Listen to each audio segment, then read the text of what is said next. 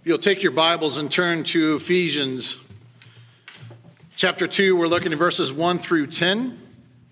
And again, this is a well-known passage, especially if you have learned how to give a gospel presentation. This is usually one of the passages that we go to in order to make people understand the gospel message clearly. And so it's a well-known passage.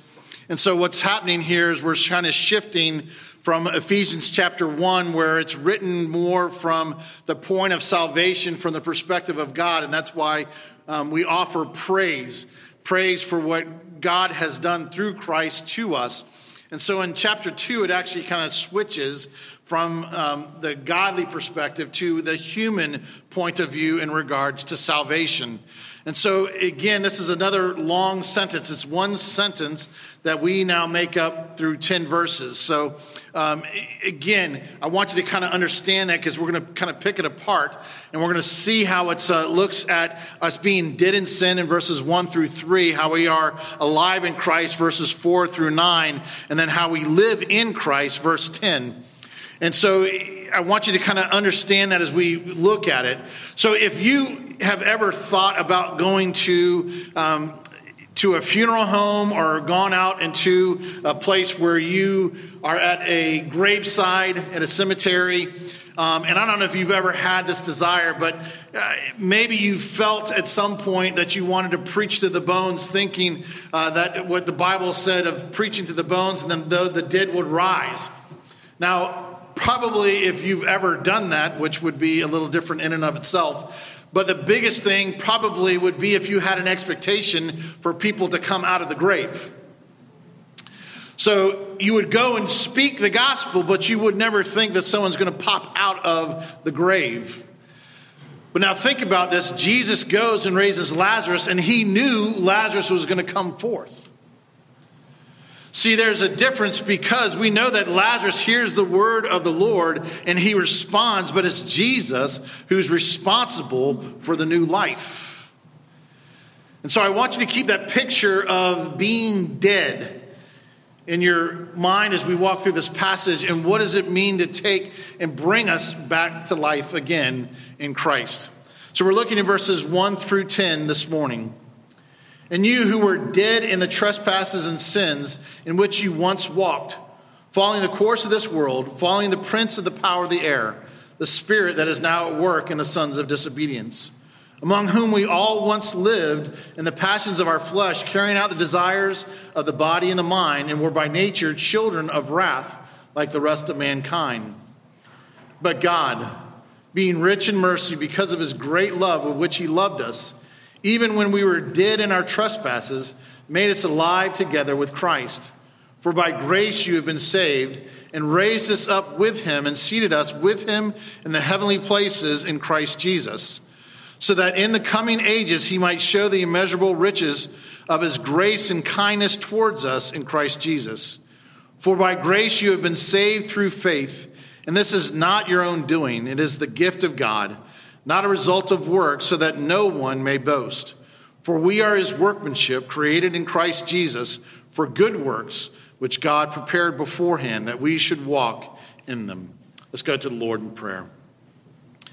Heavenly Father, again, as we come to your word, we ask that the Holy Spirit would lead and to guide.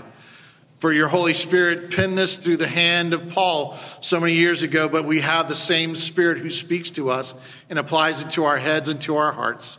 So, Father, may we truly grasp and understand this idea of salvation that you bring to us in Christ so that we might rightly understand it and apply it.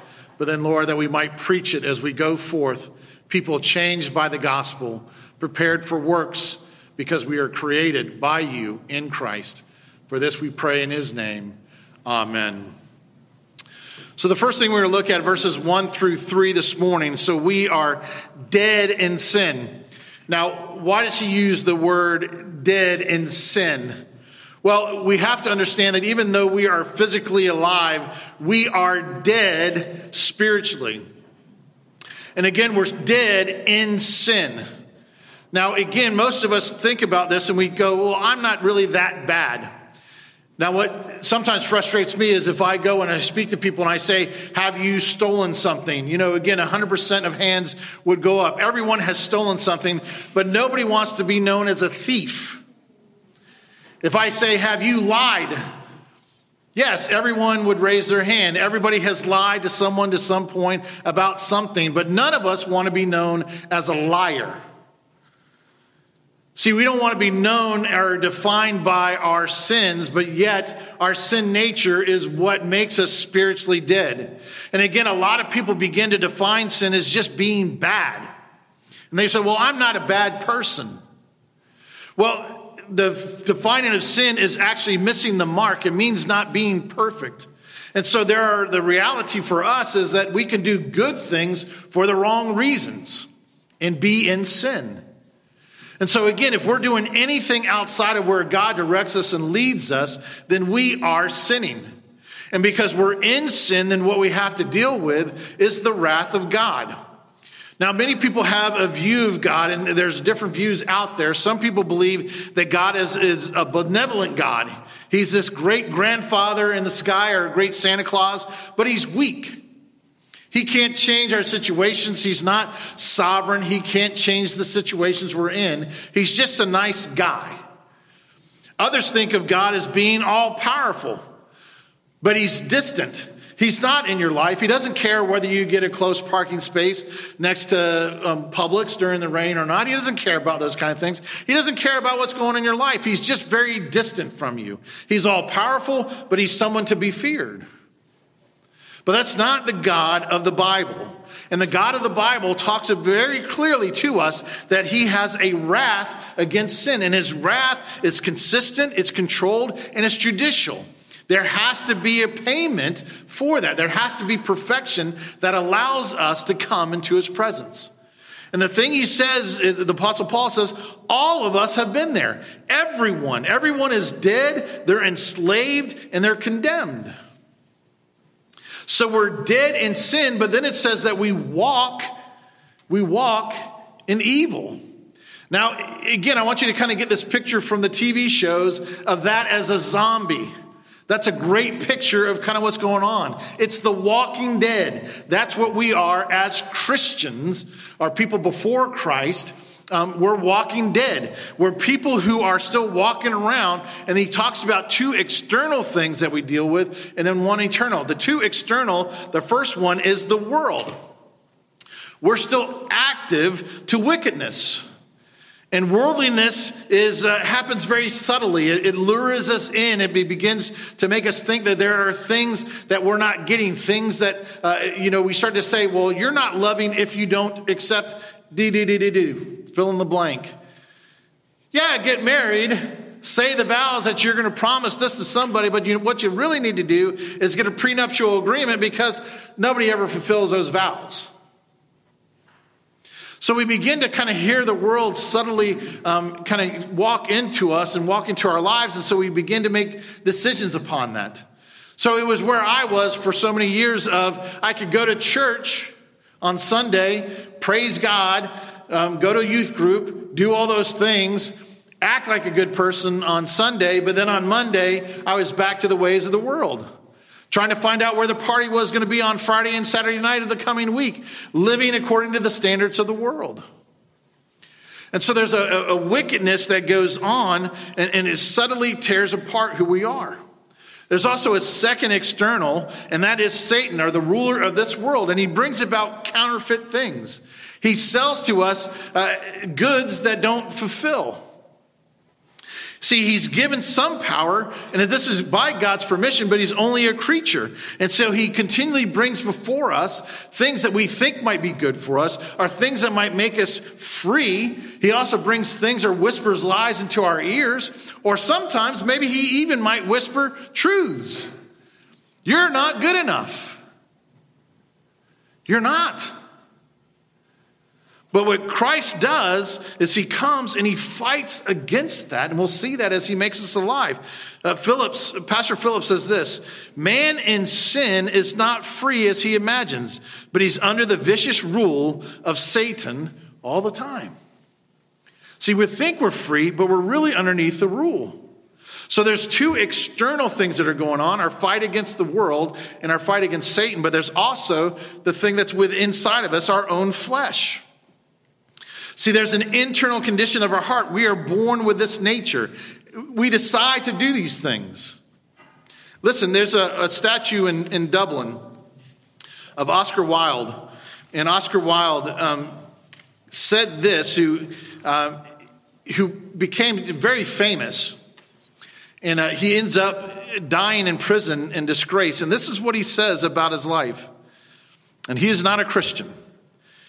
The gods, lower G, the gods had given me almost everything, but I let myself be lured into long spells of senseless and sensual ease. Tired of being on the heights, I deliberately went to the depths in search of new sensations. I grew careless of the lives of others. I took pleasure where it pleased me and passed on. I forgot that every little action of the common day makes or unmakes character, and that therefore what one has done in the secret chamber, one has someday to cry aloud from the housetop. I allowed pleasure to dominate me. I ended it in horrible disgrace. See, this is a non-Christian talking about how he dealt with his own struggles on the inside.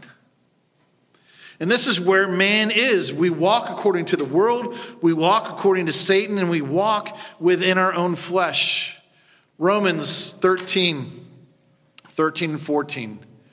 So let us walk properly as in the daytime, not in orgies and drunkenness, not in sexual immorality and sensuality, not in quarreling and jealousy, but put on the Lord Jesus Christ and make no provision for the flesh to gratify its desires. See, left unto ourselves, we always choose to go our own way. So that's the bad news for us. We're dead in trespasses. We walk according to the world, Satan, and flesh. But verse 9 begins to change everything because it talks about being made alive in Christ. And it starts with some of the greatest words that you'll ever see in the scripture, but God. So in those two little words, you find, in essence, the gospel message. See, it says, while we were still in our sin, we're still dead, God is the one who intervened on our behalf. It's the Romans 5 passage, right? Where it starts to talk about the character that's developed. And it says, while we were still sinners, Christ died for us. While we're still weak. See, it's where we find ourselves in the midst of scandalous grace. Because if we are honest with ourselves, we should look at our lives and say, God should not love me because of fill in the blank. He shouldn't love me. He shouldn't have given his life for me. But while we were still sinners, while we were still dead in our trespasses and sin, Christ died for you. And as such, it says this happens because the foundation of who God is because of his love and his mercy. See, it's the love becomes that great foundation. He loved us where? Before the foundation of the world. We've been talking about it. He loved us before he even created all things.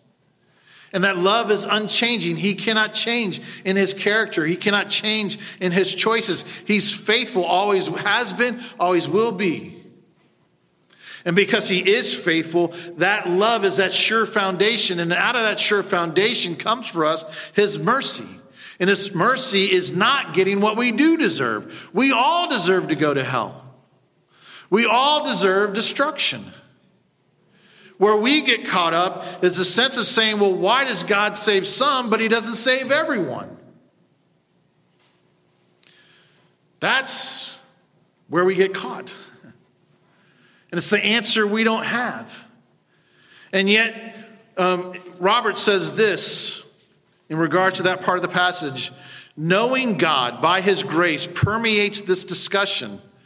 It is easier to admit in humility that I don't have all the answers. Indeed, don't even know the right questions to ask. But I revel in the knowledge of God. He loves me and he knows me, and as a result, I know him. He is infinite, and I'll never exhaustively know him or have all the answers that I might desire. But knowing him puts everything, even questions about the divine sovereignty, human responsibility, tension in the Christian life, in a wonderful perspective. I will never perfectly understand my wife and the workings of her mind, but I can rest in her love for me, and knowing in her doing so put myself in a much better position to try to understand the inscrutable. We are all little children climbing into our Father's lap and asking him our heartfelt, but from his perspective, childish questions. See, he allows us, because of who he is, because of his love and mercy, he allows us as children to run to him and to say, I don't understand, but I trust you because you're good. And what he does for us is then he begins to unpack the passage by saying that we are alive in Christ. And he talks about it by three different ways. We're raised in Christ, we're seated with Christ, and then this is how he gives his kindness. The first thing we are raised in Christ. It's the resurrection power that we talked about. We have the power of the Holy Spirit that raised Jesus from the dead, that called Lazarus from the tomb. That is the power that is within you if you are a Christian. You have that power.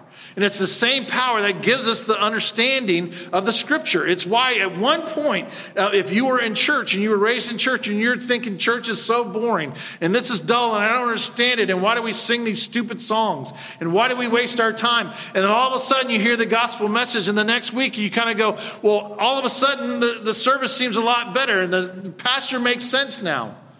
And the songs sound a little bit better. What's changed? It's the Holy Spirit within you, drawing you closer to God. He's transforming you in Christ, because there is a federal union, something where we understand him being a second Adam. Adam, in the first place in Eden, he messed it all up. Christ makes everything right. And so we're united to him as an imputation. And that imputation allows us to not only have a federal union with him, but we have an experience with him. That's why he says we are the branches to his vine. We have to be in Christ. And as we're in Christ, therefore he says there's a couple of things. We are seated with him. Now this is past tense. It's not saying we will be seated with him in the heavens. He's saying you're seated with Christ now. And again, we figured this out, that seated at the right hand of God is a place of authority and a place of honor. And when you're seated, it means you have fulfilled the calling. And so when God looks at us, he doesn't look at us, he looks at his son, Jesus Christ. And so we have already the status of being his children. And so we are seated with Christ next to God. And not only are we seated next to him, he says then we also have his kindness. Now, where does that come through? Our view of predestination, our theological statement of predestination, is the revelation of God's kindness to the world. That he is the one who changes us.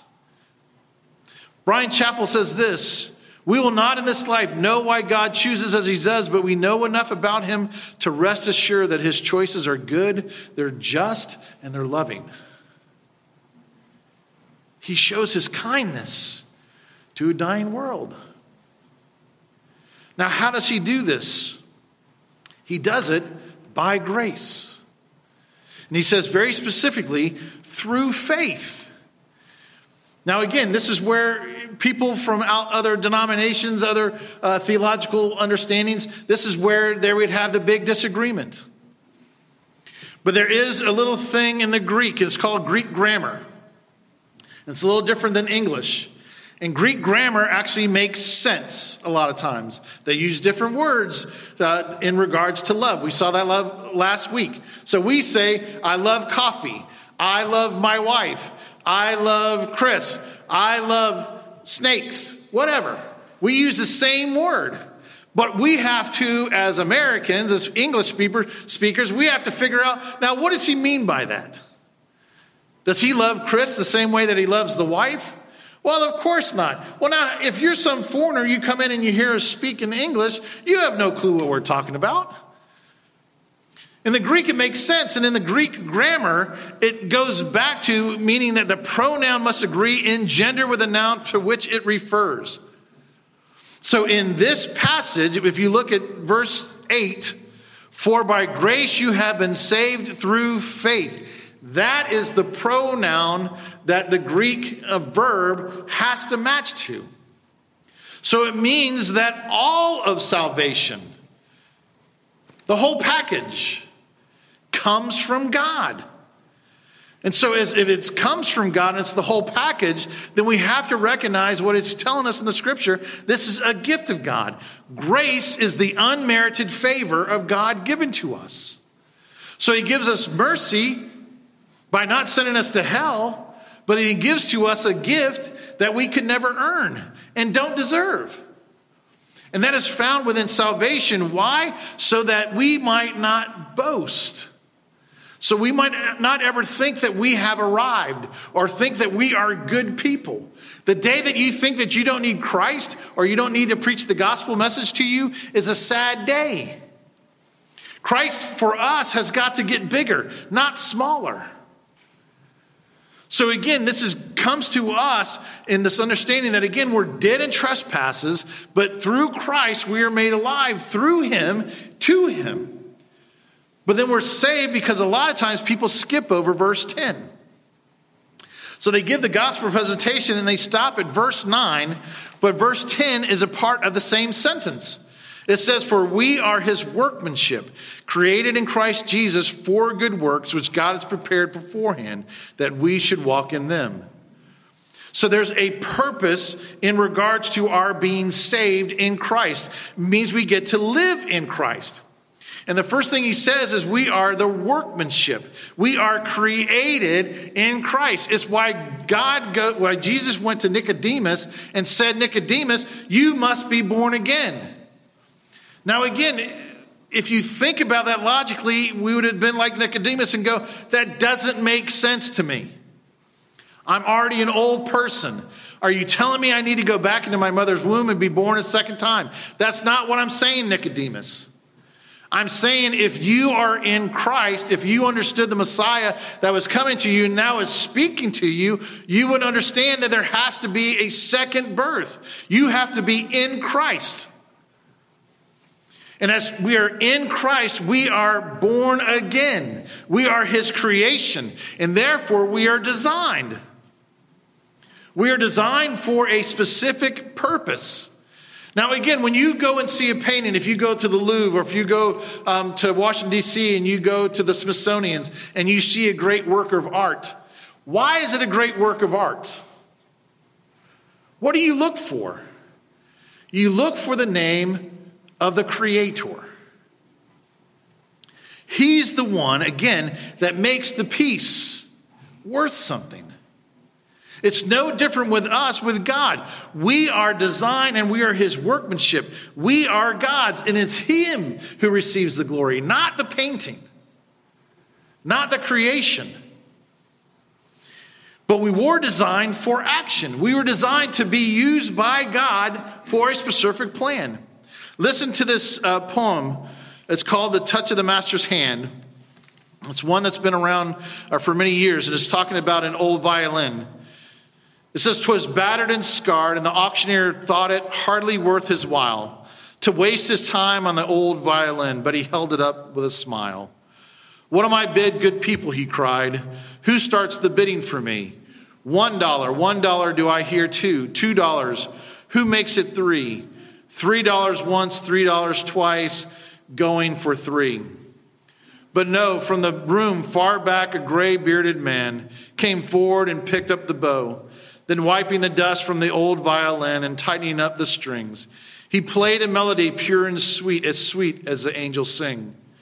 The music ceased, and the auctioneer, with a voice that was quiet and low, said, 'What now my bid for this old violin?' And he held it aloft with its bow.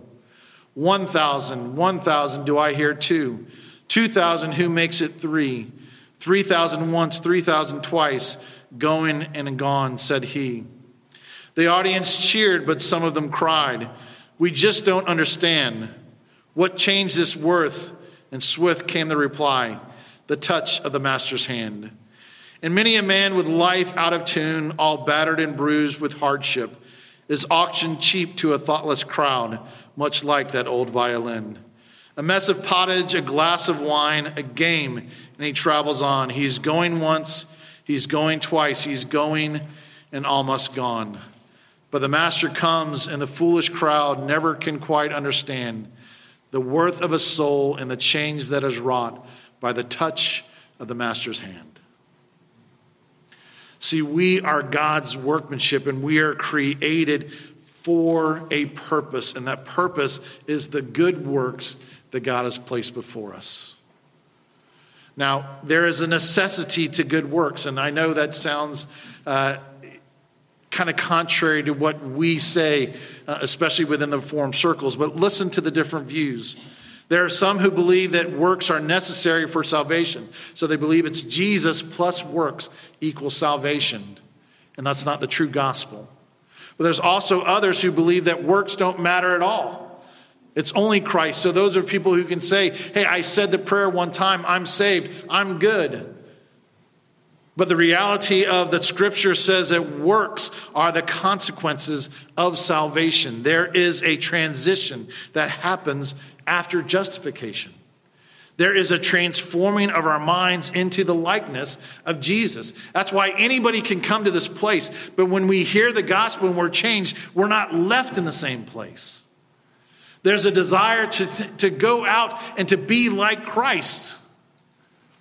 Give you a real life example. So Jameson and I are putting together camping stuff, and we got a camping chair that had a rip in it, so we had to take it back. And the lady said, well, just go get another chair, we'll replace it. So there was an exact chair, but there was a nicer chair, a more expensive chair. And the first desire was, oh, we get a nicer chair, and I don't have to spend any more money for it. Because she just said, pick up the chair, and we could have walked out, and they would have been none the wiser, and they wouldn't have cared. But Christ would have known. The Spirit knew. So we go back to the service department. And we lay down the chair, and she's just like, okay. It's like, it's not the same chair. We owe you some money. See, there's a desire that happens to where it begins to change us to want to say, okay, even in the little things, I want to give glory and honor to my Savior and Lord. Why? Because He's changed me. And the Holy Spirit moves within me. And so He says that we have the necessity of this, and so it's supposed to apply, this faith is supposed to apply to our every area of our life, everything. And so we have the plan that comes about that has this understanding. So we have this plan. And so, you know, there used to be the time, and some of you that are older remember this, especially for youth ministry. They used to have these little bracelets that said WWJD. Okay? And the purpose behind that was, what would Jesus do? Okay?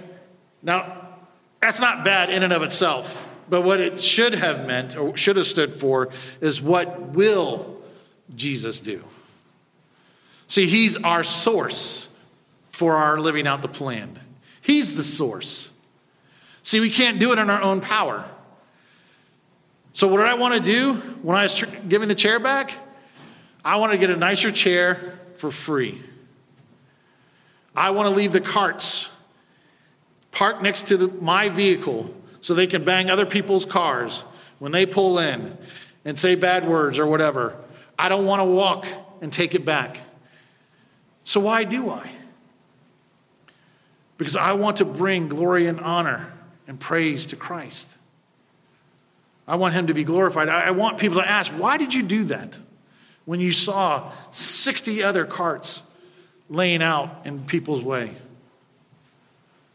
See, if I was a really good Christian, I would take all 60 carts back. But why is there a difference in us? Because the source that's within us. Philippians chapter 2, verses 12 and 13.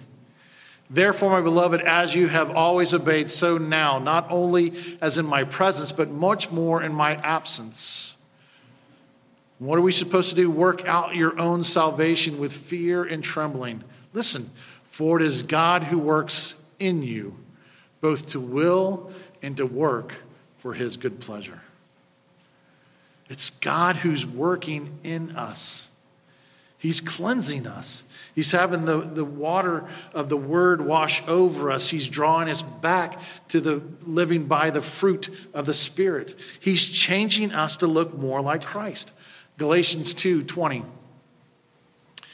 For I have been crucified with Christ, and it is no longer I who live, but Christ who lives in me.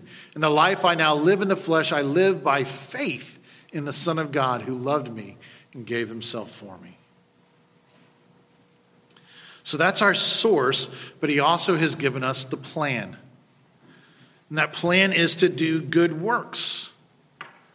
See, we were created for good works. And I want you to think of different ways. So the first thing we need to know and apply the word. Psalm 119:11 says, I have stored up your word in my heart that I might not sin against you. In whatever works this way, make it happen. So again, if we think about it, probably most of us really don't have a problem memorizing things. Because we memorize the things that we want. Because if I can go to teenagers now and talk about the movies a couple years ago and ask them to quote for me the movie, and they can sit there and quote line after line after line after line. Then I go, well, give me a few verses that you've memorized in the Bible. We all should be memorizing the word. Whether it's through song, whether it's through going through and just repeating the same verses over and over again, whatever works for you, we should be taking the word of God and making it go deep into our hearts so that we understand how we should live. But we've also been given spiritual gifts. And those spiritual gifts come by the power of the Holy Spirit for the edification of the church. How have you been uniquely given your gift to minister to others? Then we also have general good works. We're all supposed to be about prayer. We're all supposed to be giving the gospel message away. We're all supposed to be coming here for worship. There are general good works all of us should do, but we also have been given specific works. And so God has placed you where you are in your unique position with your unique gifts to fulfill a purpose that he has prepared for you before time that only you can fulfill. And all we need to do is ask, Father, not what I want, but what you want, so that you might be glorified and honored. So now we are called, all of us, to be missionaries. And let me ask and finish with this question. Are you dead or are you alive? Because if you have no desire to please and glorify your Lord and Savior Jesus Christ, and if this is boring to you, or if this is a chore to you, then you do not know Christ. And you're dead in your sins. And the wages of sin is death. Spiritual, physical, emotional death. But for those who are alive in Christ, it's by Christ and him alone that we're saved and given the opportunity and the source to fulfill the calling that's set before us. So you're either dead or you're alive. And if you're alive, then he tells us to go forth and to preach the gospel to those that are dead and watch God move the people and bring them to life. Amen? Let's pray. Heavenly Father, we thank you that you use us. And Father, we don't say, as some people do, that because you are a God who saves you, you're going to save, so you don't need us, or you don't need us to preach the gospel. Lord, it's just the opposite. We preach the gospel because you've loved us and shown mercy and grace to us. And so, Father, now we have the joy and the opportunity to go forth and to preach your gospel, to heal the sick, to set captives free.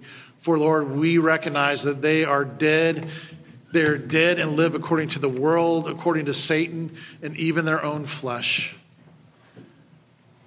But God, in your great mercy and love, gave to us Christ. As he was raised from the dead, he gives to us life, life abundant, life everlasting. And so, Father, fulfill in us the calling that you've set before us, that we will recognize that we are truly works that are redeemed by the great Creator, the one who gives us worth. And then send us forth to the works that you have prepared in advance for us to do. And may we be found faithful. And so, Father, we thank you for the good news of the gospel that is fresh and new to us even this morning. May we respond. Respond in the ways that you've set before us. And Lord, may we grow in our love and understanding of who you are. And we pray all this in the powerful name of Jesus Christ. And all God's people said, amen.